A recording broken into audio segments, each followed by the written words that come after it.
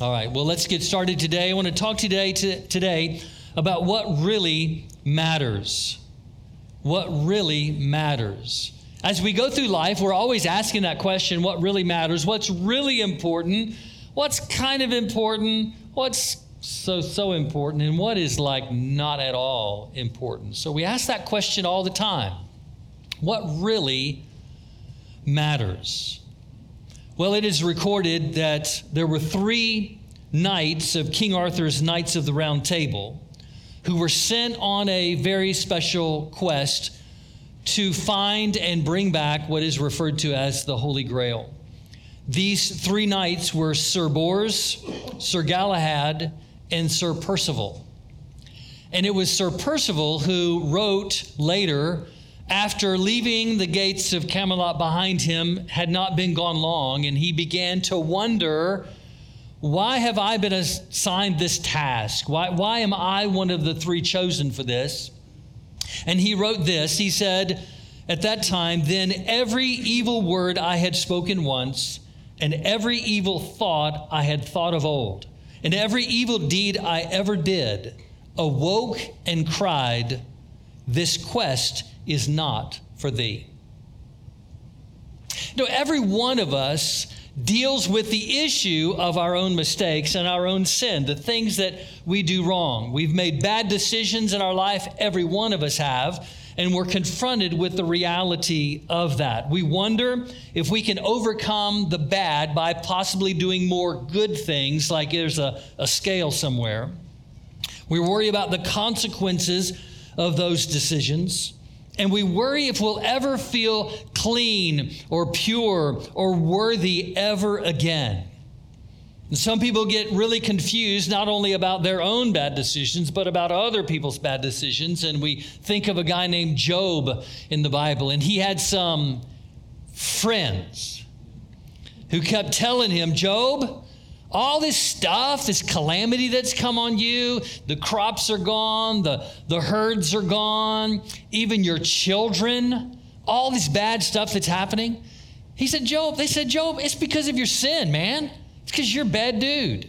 You've been doing stuff wrong, and God's getting you. And they were obviously quite mistaken, because Job understood what would later be recorded in the book of Isaiah, chapter 44 and verse 22. This is what God says to the prophet to tell the nation of Israel. He says, I have swept away your offenses like a cloud, your sins like the morning mist. Return to me, for I have redeemed you. Isn't that good news? The Bible tells us our sin is like that cloud. And I think Job's friends thought that a person's sin is this barrier between us and God. That sin is this permanent obstacle that you really can't do anything about. But here, the word tells us that God takes that barrier, that sin, and he wipes it away like a cloud. The cloud is here, and then it's gone. The morning mist is there, and then it's gone. He says, that's what I've done with your sin, because I have redeemed you. I have purchased you for myself. There was a guy named James Cannington. He was born in 1847 in England. And as he grew and became an adult, God called him to ministry. He was ordained in the Anglican Church of England. And as just a young man in his 30s, he was sent to be the bishop over East Africa for the Anglican Church. And as he and the people with him were traveling through the nation of Uganda, they were captured by one of the warlords there, and they were treated terribly, and actually became martyrs for the gospel. And at the age of 38 years old, this man, James Cannington, right before he became a martyr himself, grabbed a piece of paper and he wrote this. He said, if this be the last chapter of my earthly history, then the next will be the first page of the heavenly. No blots, no smudges, no incoherence, but sweet converse in the presence of the Lamb. That's the testimony of every one of us who know Christ. That it is Christ who has taken away all of the blots and the blemishes and all the junk that we created. And he says, I've taken it and I've passed it away. I've taken it from you, just like pushing a cloud out of the way. And that's why we have freedom with God. And that's what's important. is that we understand that our communion with God and our fellowship with God is not based on us, like what we've done or what we can do, but it's based on Him and what He has done and what He will do. It is God who sent His only begotten Son, that whosoever would believe in Him would not perish but have everlasting life. God sent His Son to die on the cross for our sin because our death would never pay the price for our sin. And so He took the spotless, unblemished Lamb of God and sacrificed Him for our sin. And that is what causes us to live a life of sinlessness, because God has taken away our sin. It's not because we haven't sinned. And that's what's really important. But after Jesus died on the cross and He went and was ascended back into heaven, there was this event that happened. It was called the Day of Pentecost. And I'm going to ask you to turn your Bibles, please, to the book of Acts. It's right after all the Gospels, the book of Acts in chapter number 2. And what happens after Jesus goes back into heaven is that this event called the Day of Pentecost came, and that's when the Holy Spirit was poured out on the disciples. About 120 people gathered and praying in an upper room.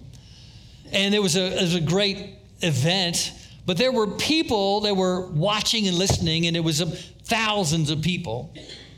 And in that moment, Peter stands up, the Apostle Peter, and he preaches the gospel. He preaches about, how the prophets had told about this Messiah and that Jesus is that Messiah, and He died on the cross for our sins. And what we've got to do is place our faith in Him and His work on the cross in order to be right with God.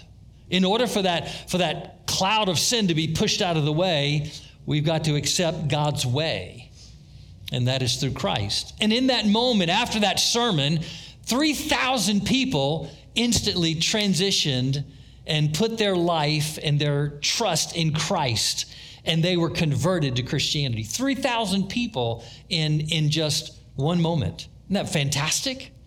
And then the next thing that happens is that the Bible gives us kind of a snapshot of what those people did.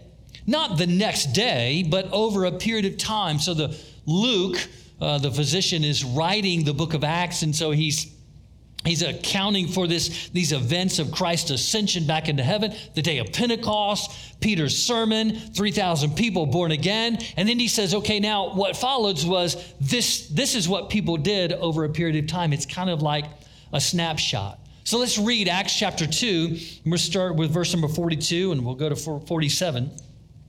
He says, they devoted themselves to the apostles' teaching and to fellowship and to breaking of bread and to prayer.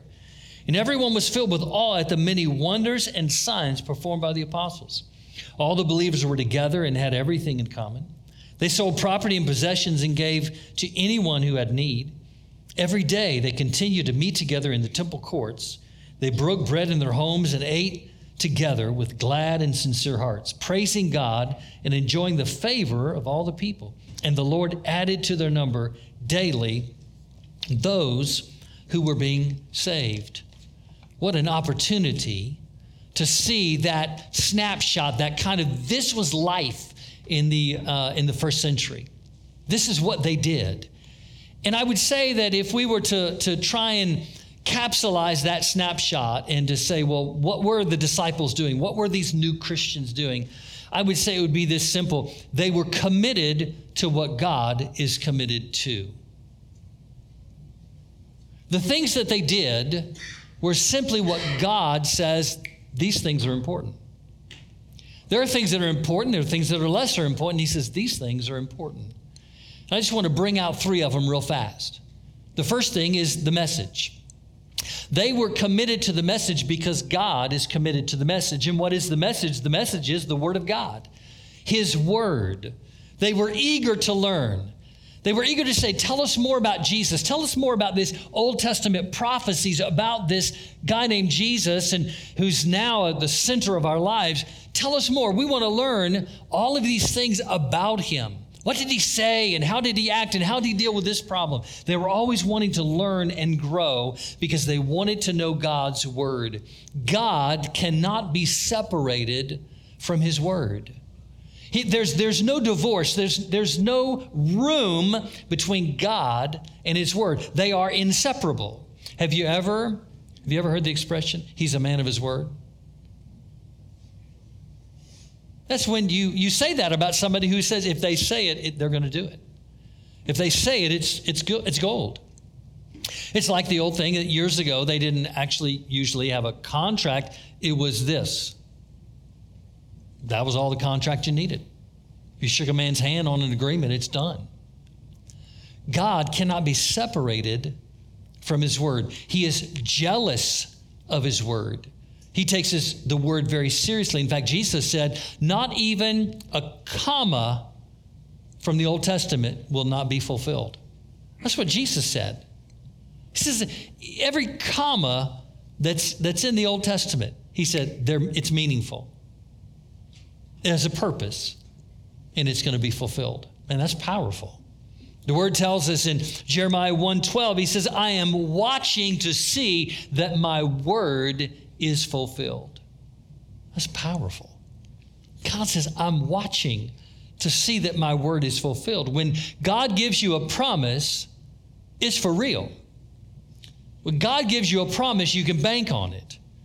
Now, we don't know the timing, but we know that when God promises, it's going to happen. And so our job is not to try and always figure out everything, but our job is to simply say, I'm going to walk by faith, and God, you have the responsibility of fulfilling your promise. He's watching over his word. And David wrote in Psalm 119, 105, he says, your word is like a lamp for my feet and a light to my path. Your word is that illumination that shows me where to go and where not to go. When I'm walking in a certain direction, all of a sudden there's no light in front of me. He says, no, I need to follow the word of God and how you're leading me and guiding me. It's that word that illuminates our path. The Bible tells us in Isaiah 55, it says, as the rain and the snow come down from heaven and do not return to it without watering the earth and making it bud and flourish, so that it yields seed to the sower and bread for the eater, so is my word that does not go out of my mouth. It goes out of my mouth, and it will not return to me empty, but will accomplish what I desire and achieve the purpose for which I sent it. God is saying, just like the rain.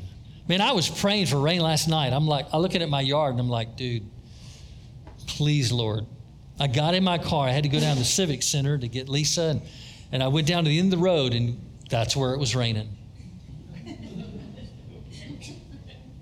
Man, the closer I got to the Civic Center, the rain got heavier and heavier and heavier.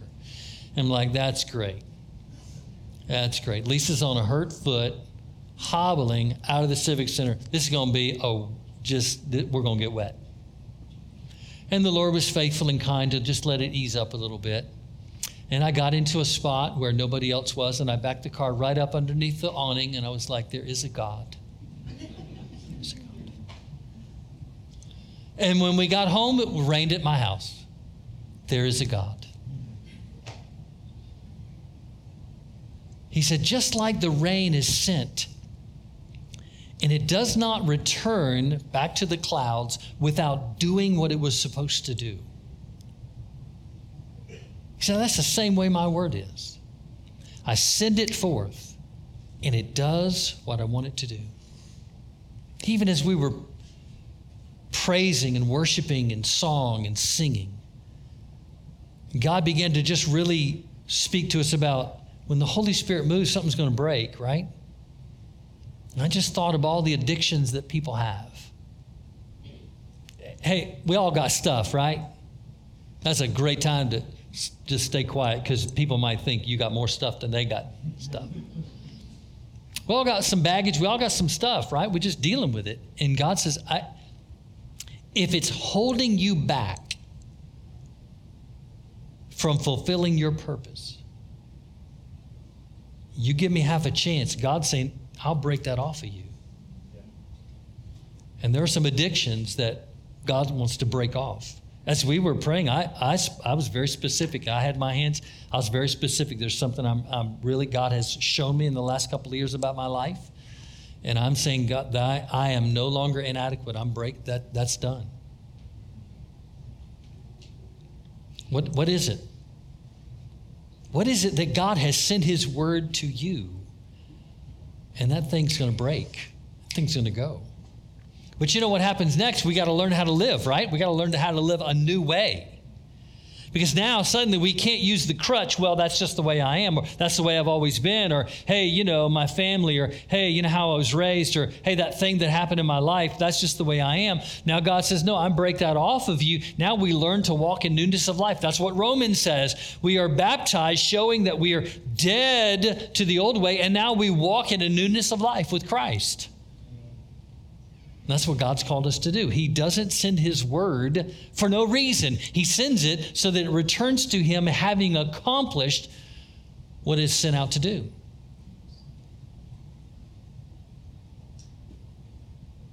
So what is it in your life that word has been sent to?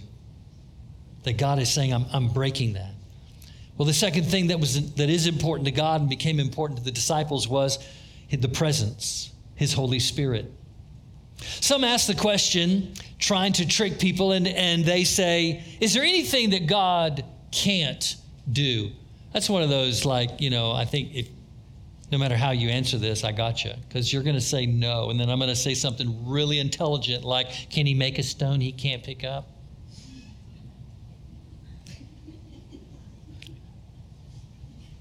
Somebody asks you the question, is there anything God cannot do? There's only one answer to that question.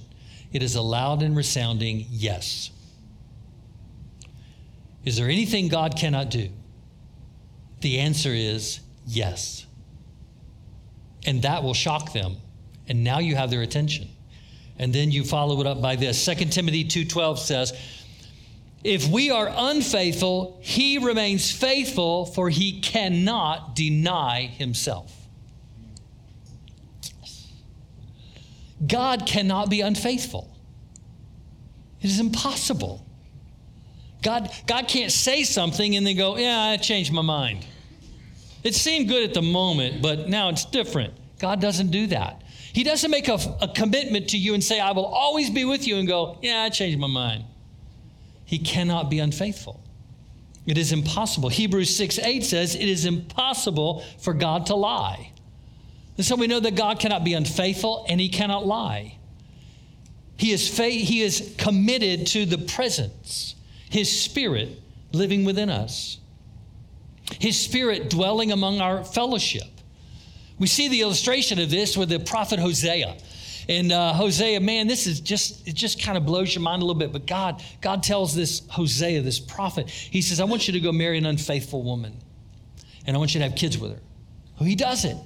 And then she goes into prostitution and he takes her back and goes, okay, hey, you're my wife. He goes and gets her and brings her back. You're my wife. Whatever you did, you're my wife. And then she goes, oh, okay. And then she goes back into prostitution. What was he doing? What was God doing? He was letting Hosea know, Hosea, now you know what I feel like. This is what Israel does. I've married you, Israel. I've married you. And you go off and do your own thing, and you go off and play the harlot. You go on other gods and other things and all these stuff that aren't important to me, that's wrong. He said, but I have remained faithful to you. I have not forsaken you. God is committed to us, his presence living inside of us and being with us all the time. You go all the way to the book of Revelation, in Revelation chapter 2 and verses 3 and 4, we see what is spoken here, and we know this many times. He says, you have persevered and endured hardships for my name and have not grown weary. He's speaking to one of the churches, these churches of the New Testament. He says, you persevered. You've endured hardship. Yeah. You have not grown weary. Yeah. But then he follows it with this. He says, but I have this against you. You have forsaken the love you had at first. He's saying, you know how to endure. You know how to keep going. But it's just become a grind. It's just like, I'm going to gut this thing out. He's saying, but you've lost your first love. I'm just going to live for Jesus. I'm just going to live for Jesus. And he's going, you got any love? Don't answer this question. Don't say amen now, but have you ever met anybody like that? They're living for Jesus. And you're going like, That's a bad testimony, isn't it? To a city, to a family. We're going to gut it out. He says, where's the love?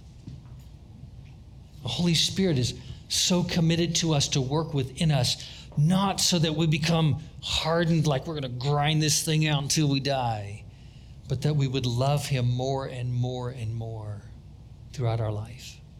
We just love him. That our love for him would grow and grow. And that's the work of the Holy Spirit in our lives.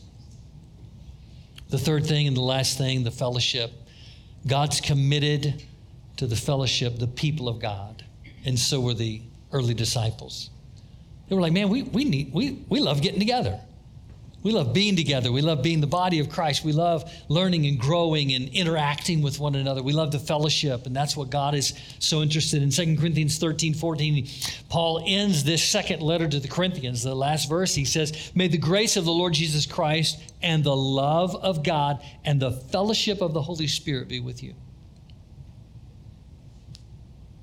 The fellowship of the Holy Spirit. When we come together as the body of Christ, it's not just that we're a group, but we are coming in the name of the Lord. Psalm 133:1 says how good and pleasant it is for God's people to live together in unity. And what does that unity look like? Three things. Number one, it looks like an encounter with Jesus. Jesus said, if two or more of you gather in my name, I am there. I'm right there with you. And so that unity looks like an encounter with Jesus, not a endurance, but an encounter with God to where we say, God, what do you want today, right now? What is going on? What's coming up tomorrow? What do you want to reveal to me about the future of my marriage, my children, my college, my economy, my business, whatever it is? God, what is it? What are you doing in me right now? It's an encounter with Jesus. It's also an encounter with purpose. Remember the story about the four guys who had a friend? The friend was like, couldn't walk.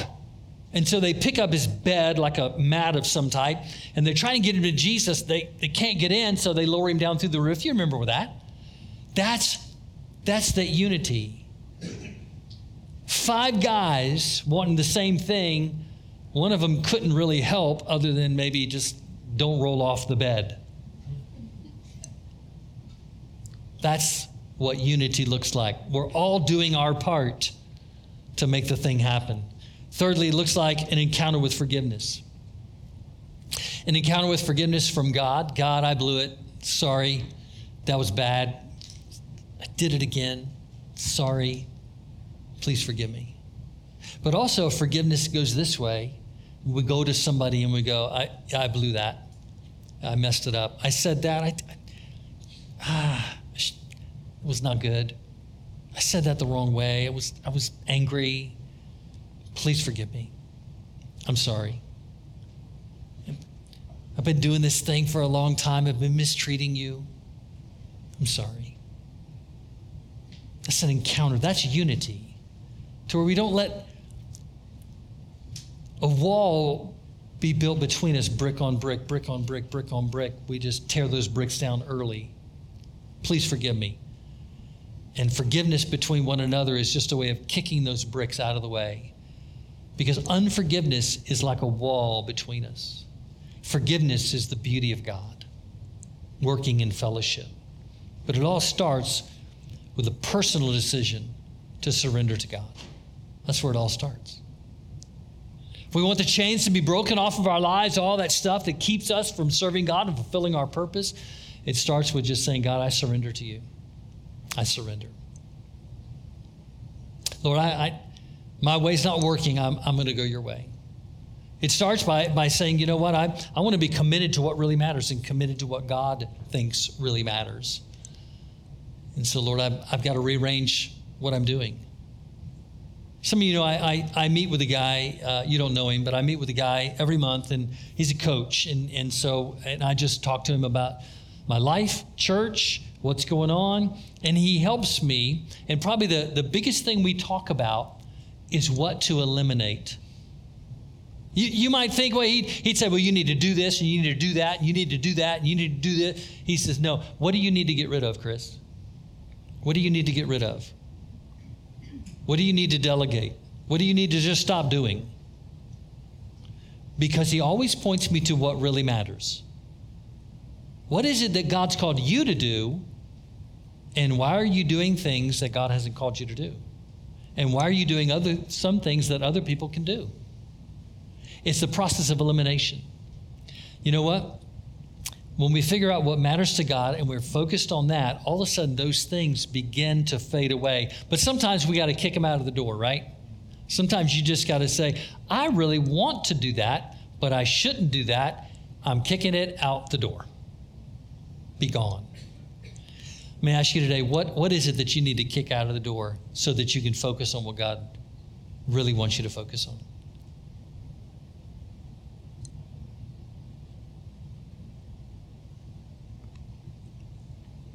Silence is golden when we're thinking.